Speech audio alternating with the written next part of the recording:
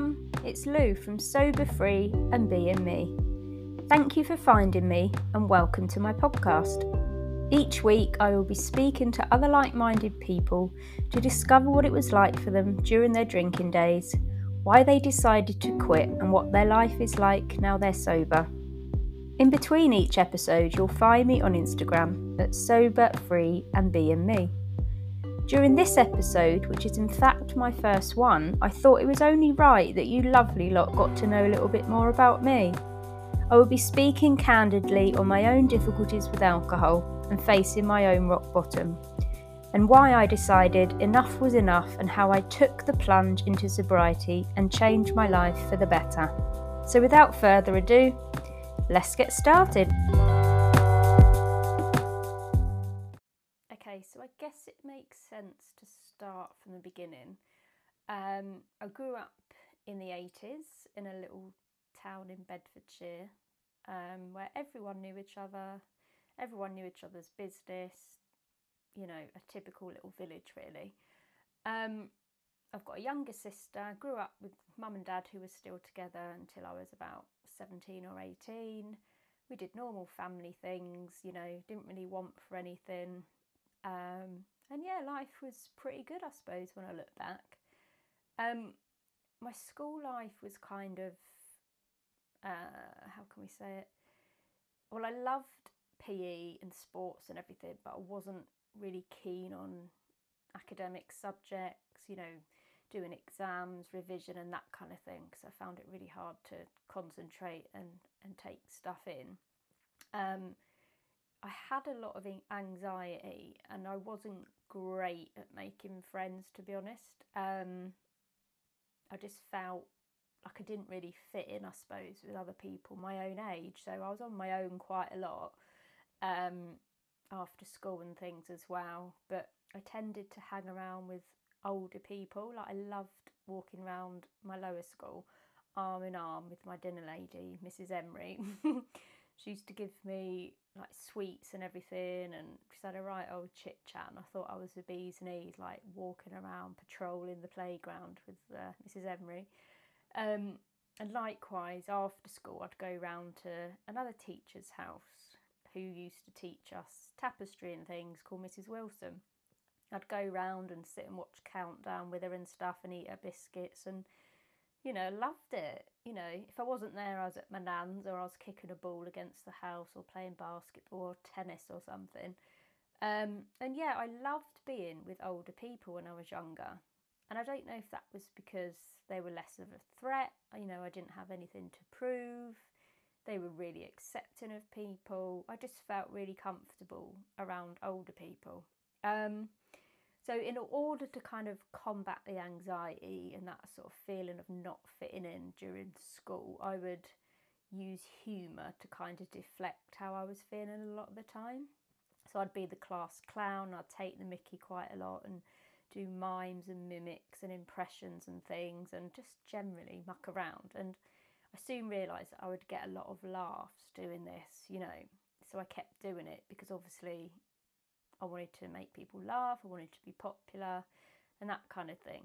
And that was kind of how my schooling days went, making people laugh, doing the bare minimum, loving sport and kind of just running around with a sense of anxiety all the time basically.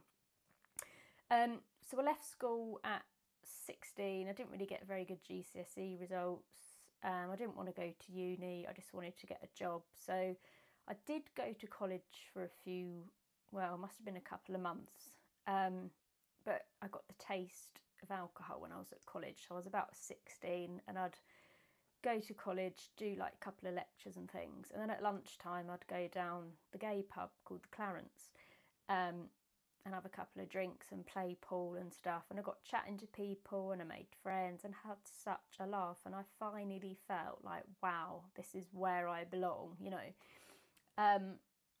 And it just kind of took off from there. So I'd go to college, do the bare minimum, and then at lunchtime go and have a few drinks, play some pool, and then, to be honest, never really go back and complete the lectures. So after 3 or 4 months, the college lecturer was kind of like, we're going to have to ask you to leave, you know, you clearly don't want to be here and things. and that was fine by me. So I left and got some menial jobs like call centres and things like that, just to get a bit of money. But the money was kind of there for me to go and spend on alcohol. You know, I was still kind of just living at home at this time.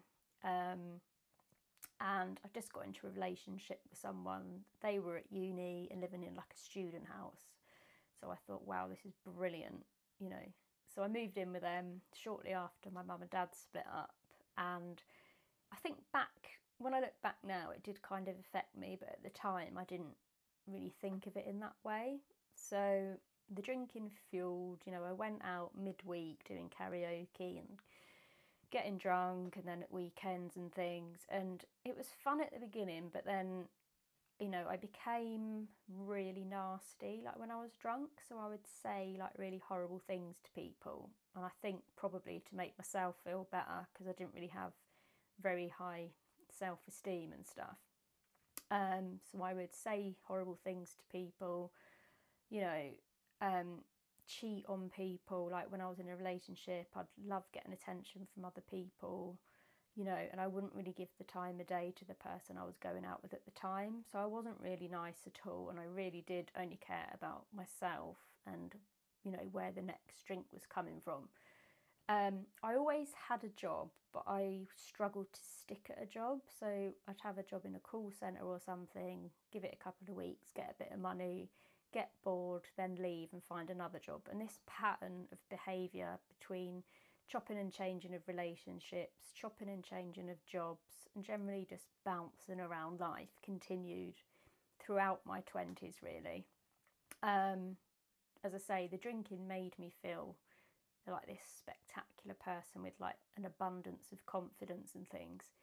And that's why I think I continued drinking, you know. I loved going out. I loved the social aspect of it. Midweek trips to London, like on my own, ending up in Soho, and then ending up someone's house who I'd never met before, and then kind of coming home the next day thinking, who the hell was that? What the hell have I done? You know, no recollection of anything. And this is kind of where the blackouts started as well, where I would lose hours of time and kind of not know what I'd said or done or things like that. And it was carnage, it was risk taking. I kind of thrived on it for a while. You know, I lost my driving licence in my 20s due to drink driving, and all these consequences started to kind of creep up, I suppose. Towards the end of my 20s, in 2012, I ended up going to rehab because I just couldn't cope anymore and knew that I had an issue. And I wanted to kind of tackle it head on and kind of get the help I needed, because I was becoming sort of psychotic and things at that point under the influence, and kind of getting lost and not knowing where I was, and having to get the police to come and pick me up and take me home. And you know, I was quite suicidal, and I was self-harming a lot, and I was just full of self-loathing, basically. And I just had enough. So yeah, I went to rehab for about 2 months, and I thrived. I loved it. You know, I did all the steps. We went to loads of meetings, and when I first hit AA, I just knew, yeah, you've got an issue. You know, you suffer with alcoholism, and I want to get it sorted. And this was kind of where I felt at home with other people who were in the same boat as me. And I think as well, it was the first time I recognised that, you know, I do have a problem with alcohol. I was willing to crack on with the steps in the clinic and things. I really did enjoy my time in there a lot, learned a lot about myself and what alcoholism is and things. And obviously you're kind of in a bit of a cocoon in there until you get out into the real world. And when I left a couple of months later, I stuck with it, got a sponsor, loved going to the meetings. I was going to like a meeting probably every day. I made loads of AA friends and stuff. And then I just fell out of love with it again, and I picked up a few months later. And that's kind of where it left me in my 20s. I drunk for sort of another 7 years, and things spiraled a little bit further, I would say. So yeah, as I said, the drinking continued up until kind of my mid-30s. By then I'd done another geographical and got another job and got into a new relationship, because that always seemed to curb my drinking before, so why wouldn't it this time? And yeah, things just progressively started up again. So there'd be rows with the partner and the in-laws, nastiness, vicious with the words, losing things when I was out and about, lost my licence again, you know, and I just became miserable, basically. My anxiety spiraled to a point of, you know, I would take loads of time off work because I was constantly worrying that I wasn't doing a very good job. I'd be found out, you know, imposter syndrome to another level, basically. I stopped going out and kind of looking after myself, and I just became a bit of a recluse and things, and that obviously wasn't healthy in a relationship for me either. So we decided enough was enough, and I moved out, got my own place, and yeah, started again really. So this was in 2018. Got my own place and lived completely on my own for the first time, which I loved initially because it meant I could sort of go out in the week and not have anyone ask me, oh, are you drinking again? You know, I could kind of go out with a couple of friends, have a few drinks, and if I came back like in a complete state, no one was there to kind of see how bad my drinking was. So that kind of suited me, to be honest. And there came a point in 2019 when, 2019, I keep thinking it's 2018. It was the August bank holiday and the weather was glorious, and I thought, you know what, I'm going to go up the pub for a few on my own because there was no one else around, and I thought, what's the worst that could happen? Anyway, I was ordering gin and gin and gin and gin, one after the other, and I must have had like 6 or 7 doubles before 1 o'clock in the afternoon. And yeah, from then on, everything became blank. All I do know is that I woke up in a police cell the next day because I'd done some criminal damage and I'd got lost walking home and blah de blah de blah, and I had like a broken ankle and a broken toe and everything else in between. And when I woke up in that police cell the next morning, I can't explain it in any other way than it was just like my absolute rock bottom. I just thought to myself, I don't ever want to drink again, and I don't want to live like this anymore. And I had so much time to reflect in those police cells that it just felt like something beyond my control kind of took over me and made the decision for me that I was never going to, you know, pick up another drink, and I was going to tackle this head on. So yeah, I wound up in an AA meeting a couple of days later in the lovely town of Newbury, where I'm currently living. As soon as I walked in, I got that feeling again, like I did when I was in the rehab, that these are my people, this is where I belong. I'm at home, I'm at peace. And you know what? Whatever I've done in my drinking days, other people have done exactly the same, if not worse. I'm not going to be judged. This is exactly where I need to be, and the only place I'm ever going to get help. So I walked in with my ankle in like a tubey grip, a broken toe and a big boot on. I looked a right bloated mess, and I just remember being the newcomer, getting loads of numbers, all the women flocking round me as you do. And met a lovely woman who I asked to be my sponsor further down the line. Got into loads of meetings again. I was loving it.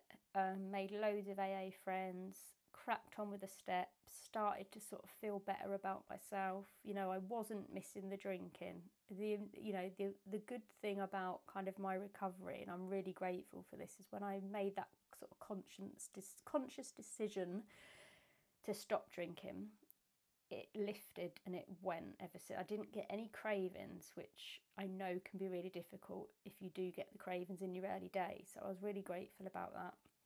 So yeah, AA was a massive part of my recovery for the first year or so. Making amends to people, getting to that step 9, which I was absolutely dreading, looking at the scrolls on the walls in the meetings, thinking, no, not going to do it. You know, my step 8 and my step 9, and making that amends with my family, you know, after putting them through what I'd put them through, and saying sorry and opening up and things, was like the best thing ever. You know, my family now trust me, love me and everything else. And don't have to ever worry about me, you know, getting hurt, going missing, stealing, ending up in a prison cell, stuff like that. They know that I've changed and I am truly sorry for everything I've done. Our relationships have gone from strength to strength. So my relationship with my dad is the best it's ever been, and my mum and my sister, to be honest. You know, my partner has stuck by me since the day she picked me up from that police cell with a face of thunder. She absolutely scared the shit out of me. And she's stuck by me ever since, you know, and life is bloody good. We've just brought a house together. We've been together nearly 5 years. You know, we're both in stable jobs. We both have so many hobbies that we love doing together. And, you know, I love I love my life. I love doing basic things, you know, waking up early, going to bed early, doing a puzzle, having the radio on, baking together, you know, getting my car cleaned, going food shopping, all these basic things I would have thought back in the day are so boring. Why would anyone want to do them? I absolutely love. And it's that safety of knowing that I, you know, have control over my faculties now, and I don't ever have to feel out of control again if I don't want. Yeah, I don't get anxiety anymore, really. I did have other help from that with CBT and stuff, but that's dampened loads. You know, I try new things now, and if it goes wrong, it goes wrong. You know, I live a comfortable life of just being free, and I think that's the only way I can describe it. I feel free from the burden of alcohol and ever having to pick up a drink again, and that's good enough for me.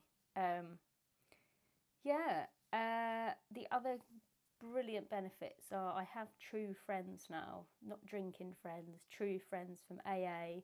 Obviously I get to learn about other people's sobriety stories and everything, which I absolutely love, and I find it really helpful. I think it's important to share your experience with other people so we can all help each other. And I'm present, so like when I'm around people, I'm not kind of vacant and thinking of other things, like when can I get my next drink, and cancelling people when I've arranged to meet up with them. You know, I meet people when I say I'm going to meet them. I commit to engagements that I say I'm going to do, you know, and things like that. I don't shy away from things. I give things a bloody good go, and if it works out, it's great, and if it doesn't, it doesn't. And I'm also more confident in myself. Like, I will say what I think in kind of a diplomatic way, but I'm not afraid to say the truth and say how I feel, whereas before I would kind of, you know, shy away from it. Life's really good. It's, you know, it's life on life's terms. It's not a bed of roses. Things come up, struggles come up, but I know how to deal with them now, and I can cope without having to pick a drink up.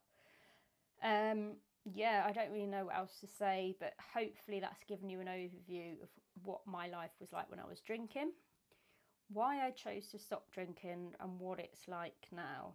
I really appreciate you guys listening in. Please give me feedback, because this is my first ever podcast. Going forward, I'll have one every week, and hopefully I'll have a new guest on every week, talking about their experience when they were drinking, why they quit, and what their life is like now. So stay tuned in, keep following my podcast, give me a follow on Instagram, and keep sharing, guys. Thank you so much. I'll speak to you soon. Thanks for listening, everyone. If you'd like to be on my podcast, please contact me directly on Instagram at soberfreeandbeingme. You can either direct message me or follow the link in my bio, complete the form, and I'll get back in touch to book you in. Thanks so much.